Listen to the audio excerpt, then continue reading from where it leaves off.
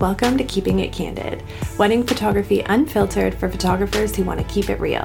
I'm your host, Sandra Henderson, international wedding and family photographer and educator. More importantly, I'm a strong Enneagram 3-wing 2 who is obsessed with tacos, and my love for traveling is one of the many things that drives my passion for all things systems, workflows, and beating burnout as a business owner. Join me twice a month for a candid, behind-the-scenes look at what it's really like working as a wedding photographer, where I'll give you actionable steps to take your business to the next level.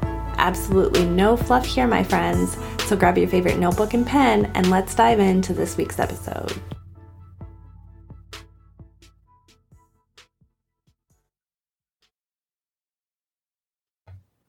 Hi friends, happy Tuesday or whatever day it is that you happen to be listening to this episode. Before I get started, did you catch the last episode of Keeping It Candid? It was all about the importance of a pre-wedding questionnaire, and I dove into some of the specifics that I ask my clients in order to prepare for their wedding. You'll definitely want to go give it a listen if you missed it. And then head over to the show notes to get your hands on my brand new wedding day questionnaire template. It includes 9 pages of questions broken down into each section of the day.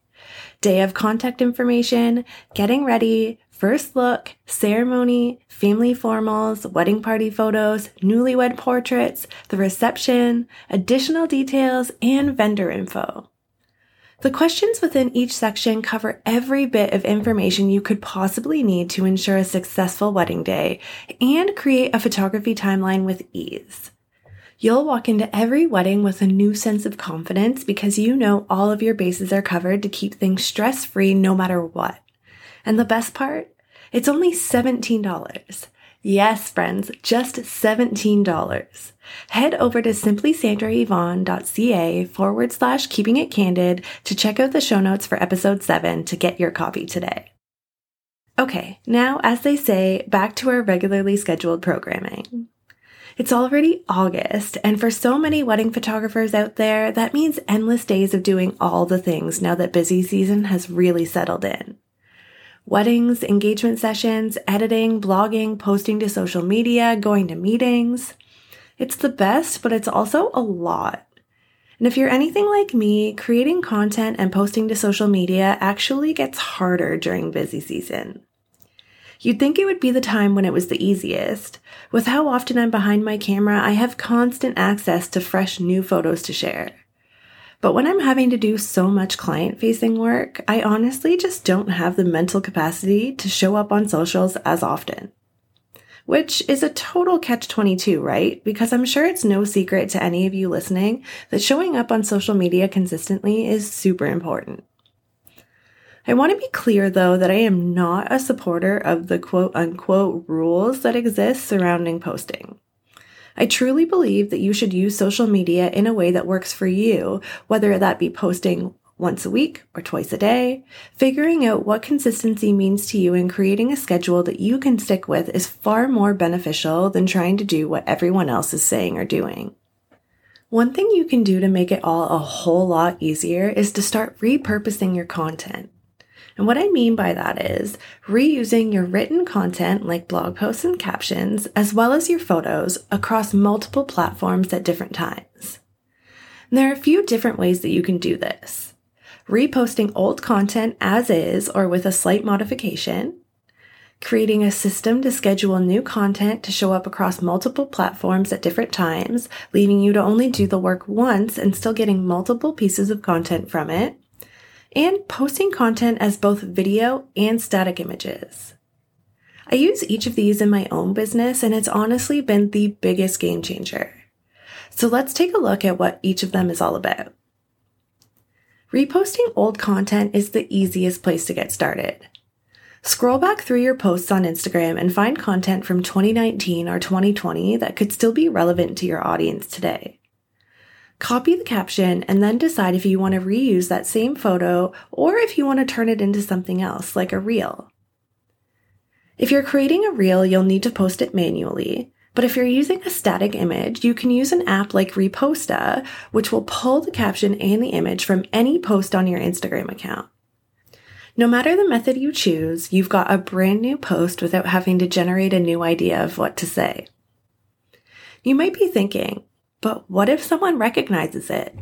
Won't people notice if they've been following me for a long time? The short and simple answer is no, people won't notice. Even your most engaged followers aren't going to remember. The Instagram platform is generating more than 95 million posts each day, and we can easily consume hundreds of them within 10 minutes of scrolling. And when you're scrolling, you're seeing the content, but it's not actually resonating with you most of the time. Can you remember the photo and caption of every single post you've seen on Instagram just today alone? Probably not. Now, after your viewers have consumed thousands upon thousands of other Instagram posts, they're not going to realize that what they just saw across their feeds was actually there years ago. Studies have shown that we need to see something an average of 7 times before it truly resonates with us. Given the average Instagram post reaches less than 10% of your followers, it's pretty likely that a large chunk of your audience never actually saw the content the first time around.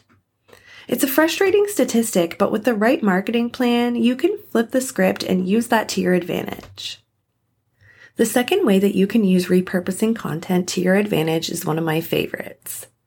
Create a system that takes one piece of content and generates 5 weeks worth of posts from it across multiple platforms. I know, big surprise, one of my favorites is a system, but I just can't help it. Anyway, to get more specific, I'm going to break down what that looks like for me. So first comes the blog post. This is the longest piece of content that I'll need to write, so it just makes sense to start there. A week later, in week 2, an email goes out to my email list. I tweak the content from my blog a little bit to be more personalized, like adding in a field that will automatically input someone's name, so that way I'm able to speak directly to them when I'm landing in their inbox.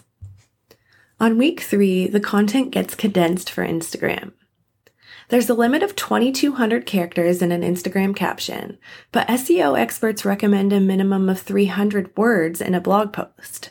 So what I've written on the blog or in an email is likely significantly too long to post as is in a caption. So I go through and figure out the best way to make sure the most important details are being shared and delete anything I've written that isn't absolutely necessary to include. And this step actually has a little bit of a bonus option. If the original content I wrote for my blog was something like sharing 3 tips for dreamy sunset photos at your wedding, for example, I could actually create 3 different Instagram posts by sharing 1 tip in each post. Now, next up comes posting to Facebook on week 4, and this is definitely the easiest step in this repurposing system. For a standard post, very little needs to be changed between Instagram and Facebook. The caption doesn't need to be shortened further, and there are no limits for characters or the number of images that I can post. But I do want to make sure that I'm always respecting the platform that I'm posting to. I remove hashtags, Instagram handles, and anything else that isn't a native feature to the Facebook platform. This way, I'm not overwhelming my viewers with useless information, and they're more likely to pay attention to what I've shared. If my Instagram post was a carousel or a reel that included several photos, I turn them into an album on Facebook to utilize all the features that my business page has available. Now lastly, on the 5th week, my content lands on Pinterest. This is the most condensed version of what I originally wrote, with just a small paragraph of space available for a caption. But this is where everything comes full circle. Pinterest is a search engine and not only gives me the opportunity to utilize keywords and search terms to increase my reach, but any content I post can be directly linked back to the original full blog post I posted in week 1, generating more traffic for my website as well. And that's it. 5 weeks worth of content without having to generate something brand new for each platform. If I wasn't using a system like this and wanted to show up on those 5 platforms every day, I would have to generate 7 pieces of content for each platform each week. That's 35 pieces of content in total. And that's a lot, especially considering all of the other things that I need to do to keep my business running. I don't have the time for 35 pieces of brand new content each week. With this system, though, I can focus on a week's worth of blog posts and then use all of that content to fill in everywhere else to keep showing up consistently. Okay, Before I move on to the final way to repurpose your content, I wanted to talk a little bit about this 5-week schedule and why I'm not just posting to all 5 platforms at the exact same time. Remember I mentioned earlier that studies have shown that you need to see something an average of 7 times for it to fully resonate with you? Scheduling the content further apart increases that likelihood. Thanks to things like the algorithm and people's general browsing habits of hopping from one platform to another, it's more likely that your audience will see and pay attention to the content when it's not all being posted at once. You can also use the analytics available to you on each platform to find out the times that your audience are going to be most engaged to fully take advantage of what the algorithms can do for you. Now we're on to the final way that you can repurpose your content so that you can keep showing up consistently while doing entirely less work along the way. When creating new content specifically for Instagram, try using the same things for both static posts and reels. Think something like sneak peeks. You could post static images to your feed the first time, and then create a reel that includes some behind-the-scenes footage from the wedding day along with the sneak peek images to post later. And don't forget to include some trending audio to maximize your reach and engagement. I did this recently as an experiment, and I was genuinely surprised by the results. I posted 8 sneak peek photos in a static post in the morning. And then that evening, I posted a reel that included the exact same caption and the exact same 8 photos in a different order, plus the song that was trending. Both posts performed well, of course with the reel reaching a larger audience thanks to the algorithm. But the people that were interacting with each were completely different. My followers who were commenting on the reel, which was posted almost 12 hours after that static post, were seeing the photos for the first time. And I was able to leverage 2 totally different parts of my audience with essentially the exact same piece of content. With all the changes that are underway behind the scenes at Instagram, making a short-form video content the main goal of the platform, the idea of content creation is feeling more exhausting than ever. As wedding photographers, we signed up to create with our cameras. Most of us are not on the path of becoming famous influencers who create viral reels all the time. Repurposing your content is the perfect way to take some of that pressure off yourself so that you can spend more time behind your camera without worrying about finding the time to act out the latest trend and learning how to edit your video content too. You've got enough editing to do already. Another reason why I'm so invested in repurposing my content is that chronic illness life can be unpredictable at best. I never know when things are going to take a turn and leave me without the physical or mental capacity to do something. And when it comes to things like portrait sessions and wedding days, I push through. I rely on my medication and heating pads that I can wear under my clothes to get through the day if I need to. But on office days, I give myself the grace to rest, and the more I'm able to streamline through different systems, like repurposing my content, the less guilt I have about things that I quote-unquote should be doing. Whether you're also living with a chronic illness, or if you're a parent or a caregiver, or you just have a lot on your plate right now, you deserve that grace of rest too. I hope today's tips help you give yourself permission to do just that. Rely on your systems to keep things running smoothly so that you can come back tomorrow or the next day feeling like your best self. Thanks so much for listening to Keeping It Candid, Wedding Photography Unfiltered with Sandra Henderson. You can find full show notes from today's episode at simplysandrayvonne.ca/keepingitcandid. In the meantime, let's connect. You can find me on Instagram at simplysandrayvonne and on Facebook in the Wedding Photography Unfiltered community. If you're loving the podcast, I would be so honored if you'd go ahead and hit that subscribe button and leave me a review. Until next time.